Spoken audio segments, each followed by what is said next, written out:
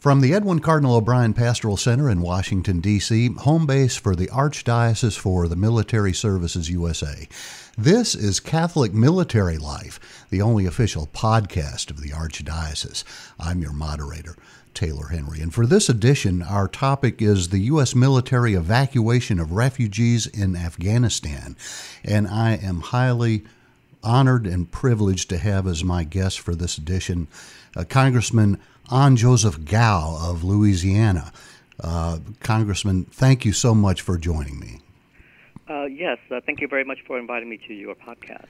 And I should make sure our listener knows that Congressman Gao is my former boss. I worked for Congressman Gao on Capitol Hill back in 2010. In fact, Congressman Gao brought me to Washington for the first time. So disclaimer there. And Congressman, thank you for bringing me to Washington, D.C., where I still reside. And the reason that we are talking to Congressman Gao, former Congressman Gao of Louisiana, is that you have a remarkable background as, first of all, the first Vietnamese American ever elected to the United States Congress. But going back to your childhood, when you were 8 years old, you left Vietnam and came to America not knowing English. You had to learn English as a child. You went on to graduate from Baylor University with a degree in physics, then joined the Jesuits and earned a master's in philosophy, and then went on to law school after you left the Jesuits. Congressman Gao, tell me, when you watch television right now, you see the scenes in Afghanistan of these refugees making a beeline for the airport and trying to get out of country. Does this bring back memories of your childhood? Yes, definitely. I remember in early 1975, my mother came to me one day and said, you are going to the United States with your relatives. And of course, at that time, I thought we were simply to go on a trip and then eventually return. And of course, my mother said that, well, you go ahead with your relatives, and then we will meet you in the United States later on. Of course, that did not happen until 16 years later.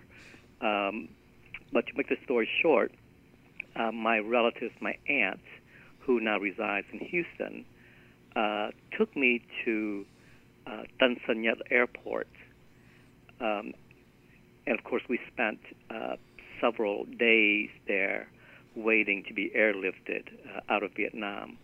So seeing the images of refugees in Afghanistan running and fighting to get on a plane obviously reminds me of my own experience in 1975 trying to get out of Vietnam after the communist forces defeated the South Forces of South Vietnam and took over the country. What was that like for you, Congressman Gao, when you were 8 years old and forced to become a refugee? What was that like? You must have been terrified.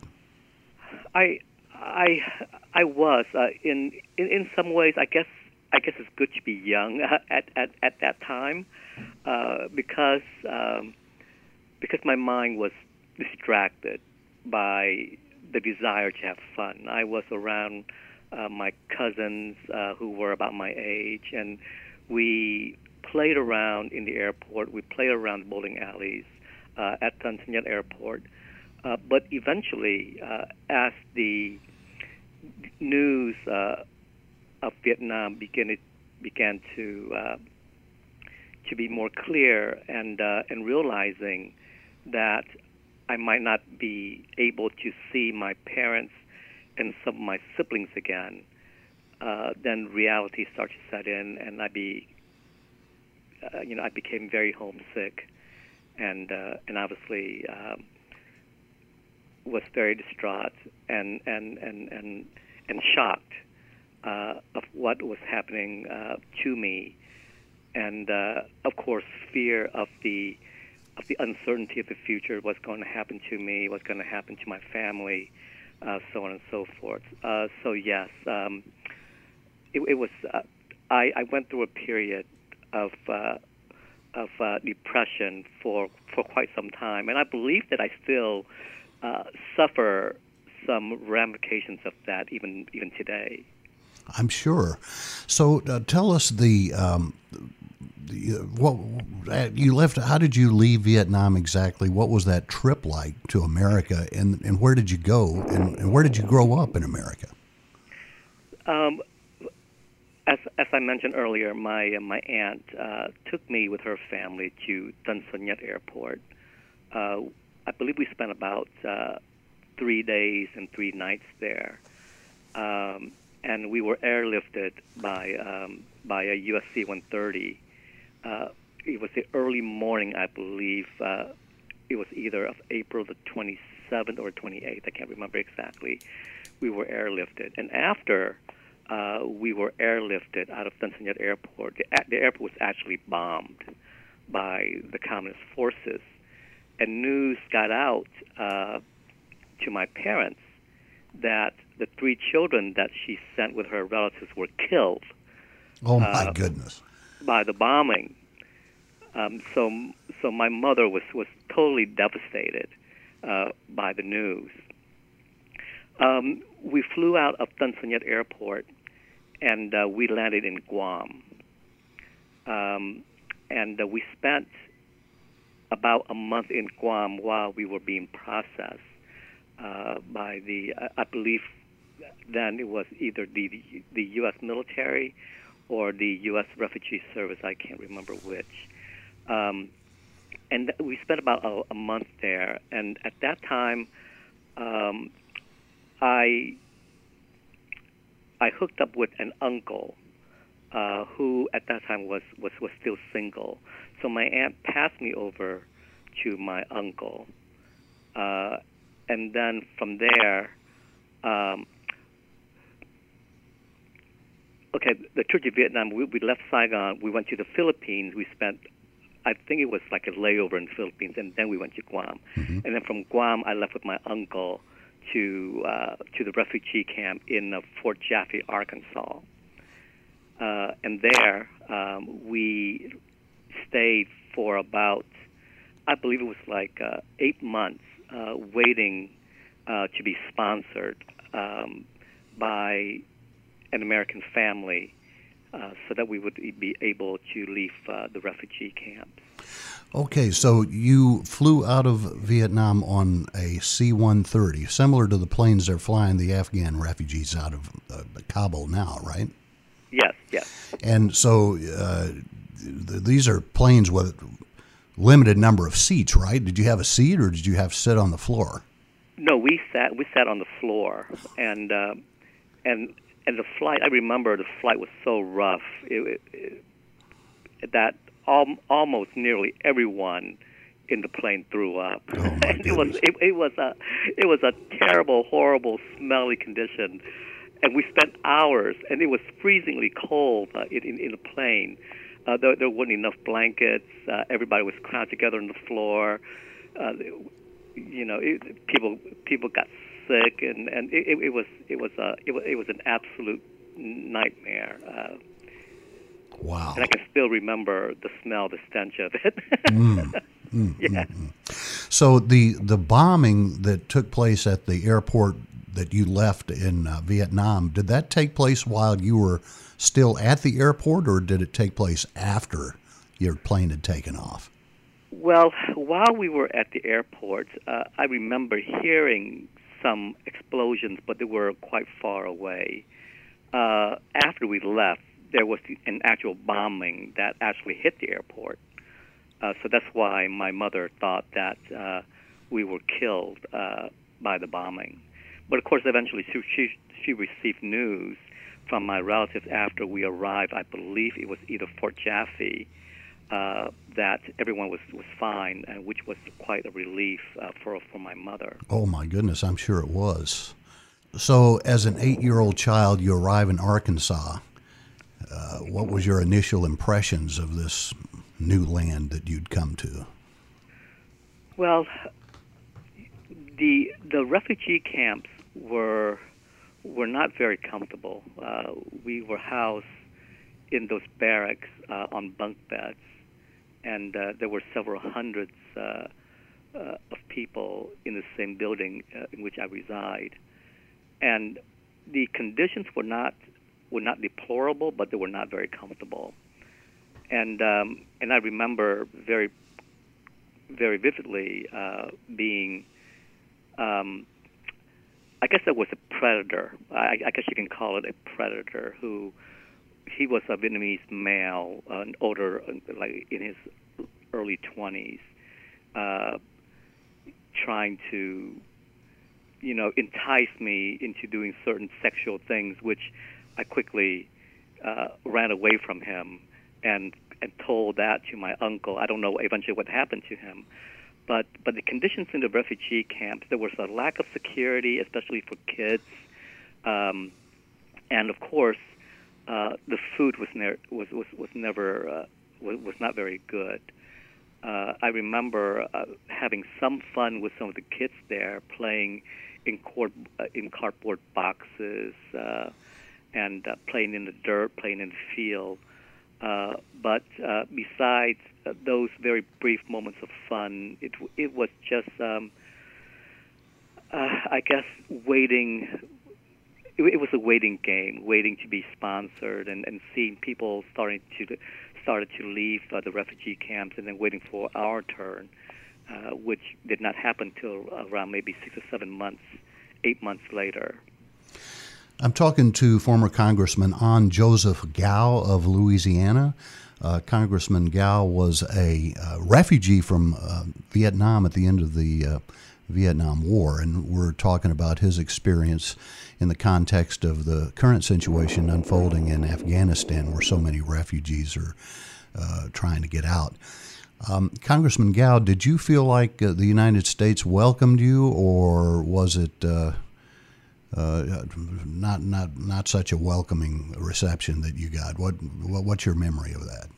Well, I guess the refugee camps did not bring a very positive memory of the experience,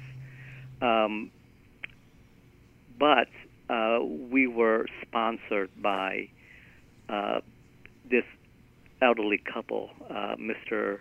and Mrs. Harold Schrock of Goshen, Indiana. And I believe at that time they were maybe in their mid-50s to late 50s. And they brought us back to Goshen. And they were a wonderful couple. I mean, I was just amazed at their generosity. I was amazed at their willingness to do whatever they could to help us resettle in the United States. They placed us in an apartment where my uncle and I resided for about 4 years. They enrolled me into primary school.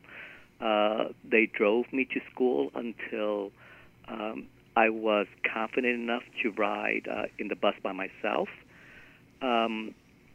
So my actual experience of America after the refugee camp was a very inviting, a very friendly, very loving atmosphere. And I eventually call Mr. And Mrs. Harold Schrock my mamu and papu, which are terms of endearment that all their grandchildren call them, like grandmother and grandfather.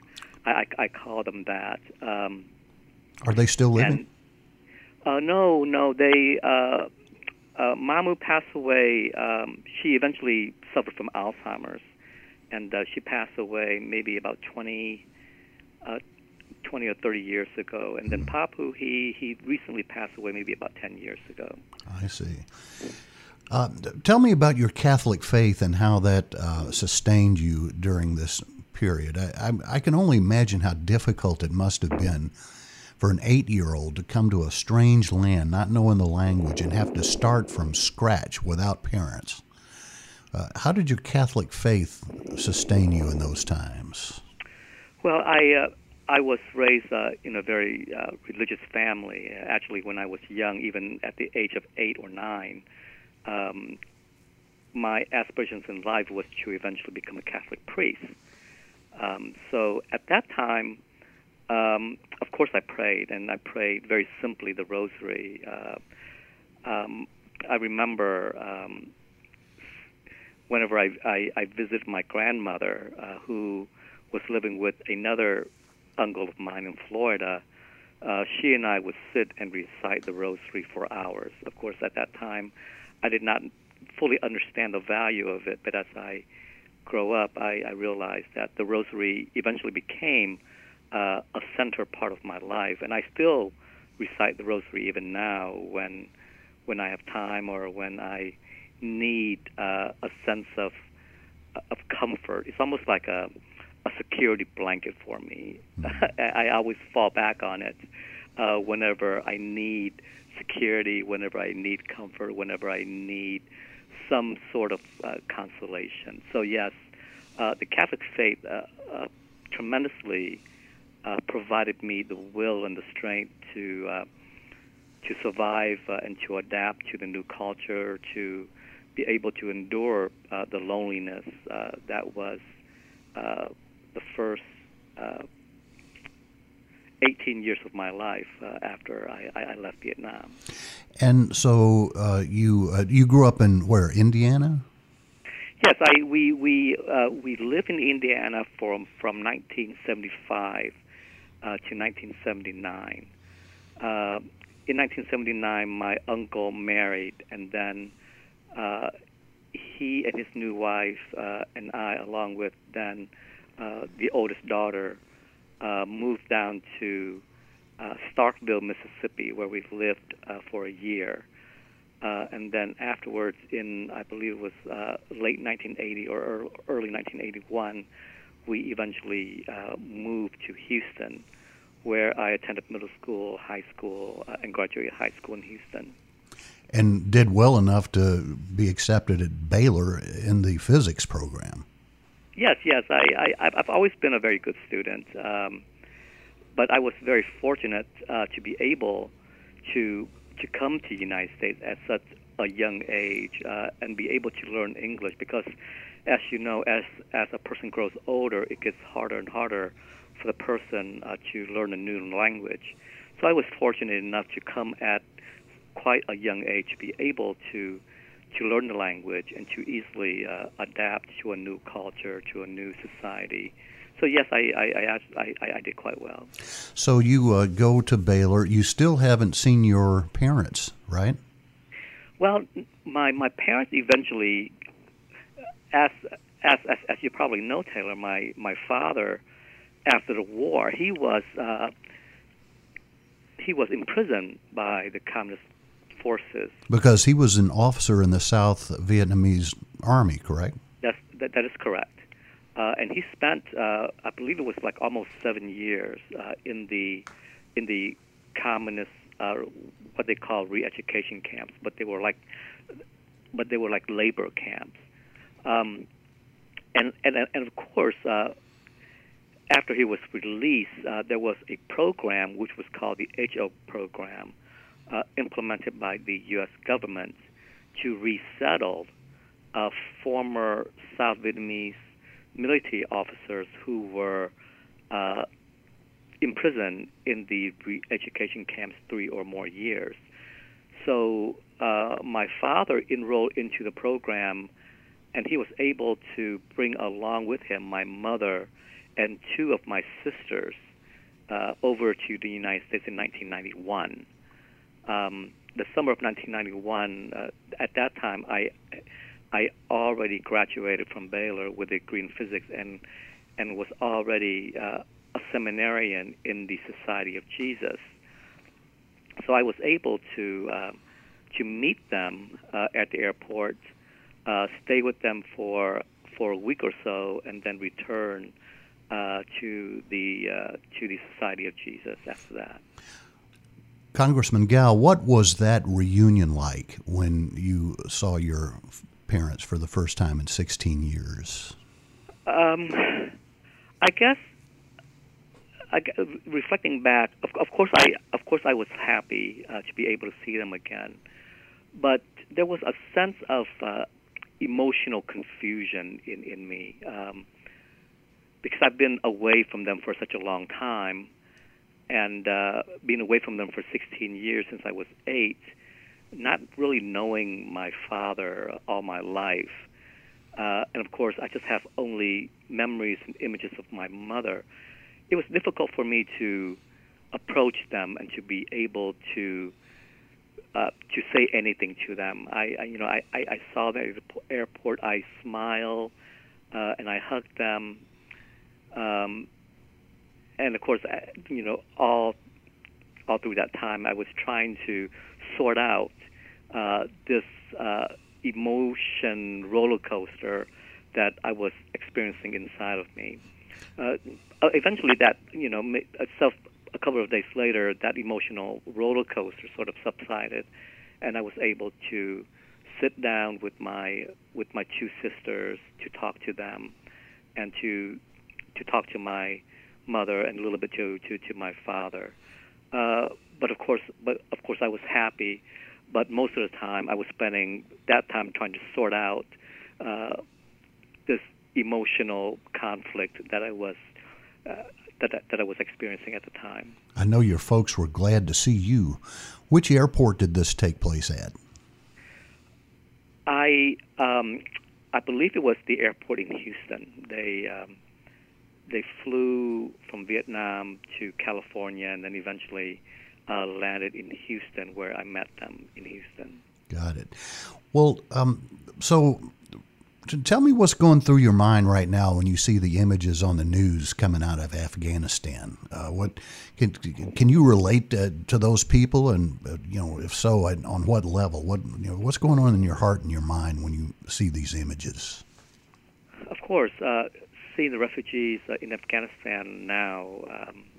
My heart really goes out to them because, of course, I was there. I've lived the experience that they are living through right now, and I hope that we as a country will do something to help these refugees, and if many of those are like I am, eventually we will contribute and give back to the society that has been so generous to us.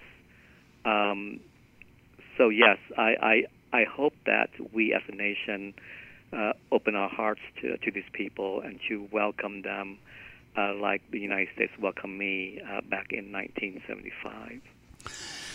I should mention for our listener who is not familiar with your extraordinary career, Congressman Gow, that Congressman Gow is something of a legend down in New Orleans in southeast Louisiana, in that he ran as a Republican in a highly Democratic district and succeeded a congressman who was in legal trouble and had unfortunately gained a reputation for corruption. And your legacy, or at least part of your legacy, Congressman Gow, is that you came into the congressional seat, the 2nd District of Louisiana, and reestablished integrity, and brought the office back to the respectable ways after it had been corrupted for many years by the previous office holder. So what is your political? I know you're practicing law in Louisiana. What are your political ambitions, plans? Are you content to stay in the private life, or are you looking maybe to get back in the public life at some point? At this point in time, of course, Taylor, you probably did not know, but I have a son now who is only 2.5 years old. Congratulations. I knew you had 2 girls, but congratulations. Right. I didn't know you had a son. Congratulations. Right. I just dropped off my oldest daughter at UT Austin this past weekend, so I'm feeling a little bit down right now. and then my other daughter, Betsy, will be leaving to college next year.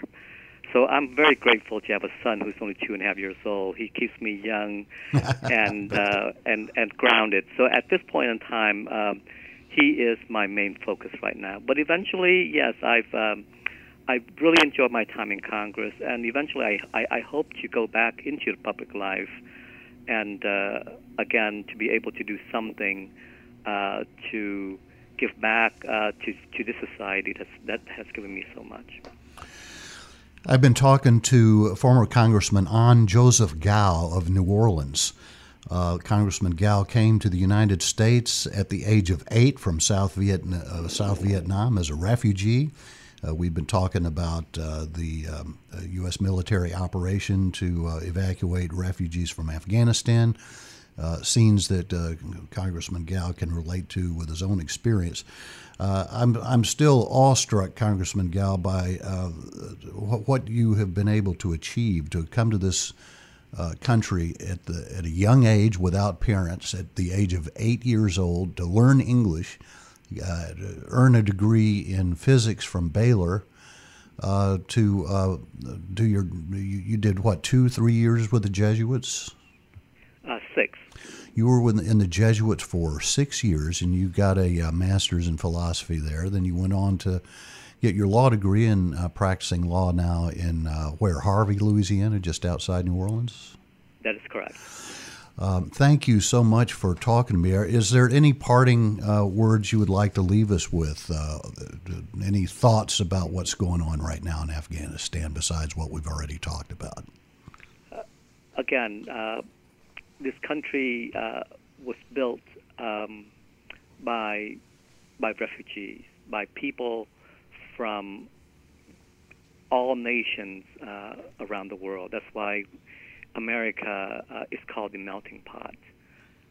And I hope that we, as a country, can continue our sense of generosity, our love for our fellow man, and to open our hearts, open our arms to these suffering people, to invite them into our country, our society, and to give them a new home, to give them a new future, to give them hope that that life can be good, and it can be good here in the United States.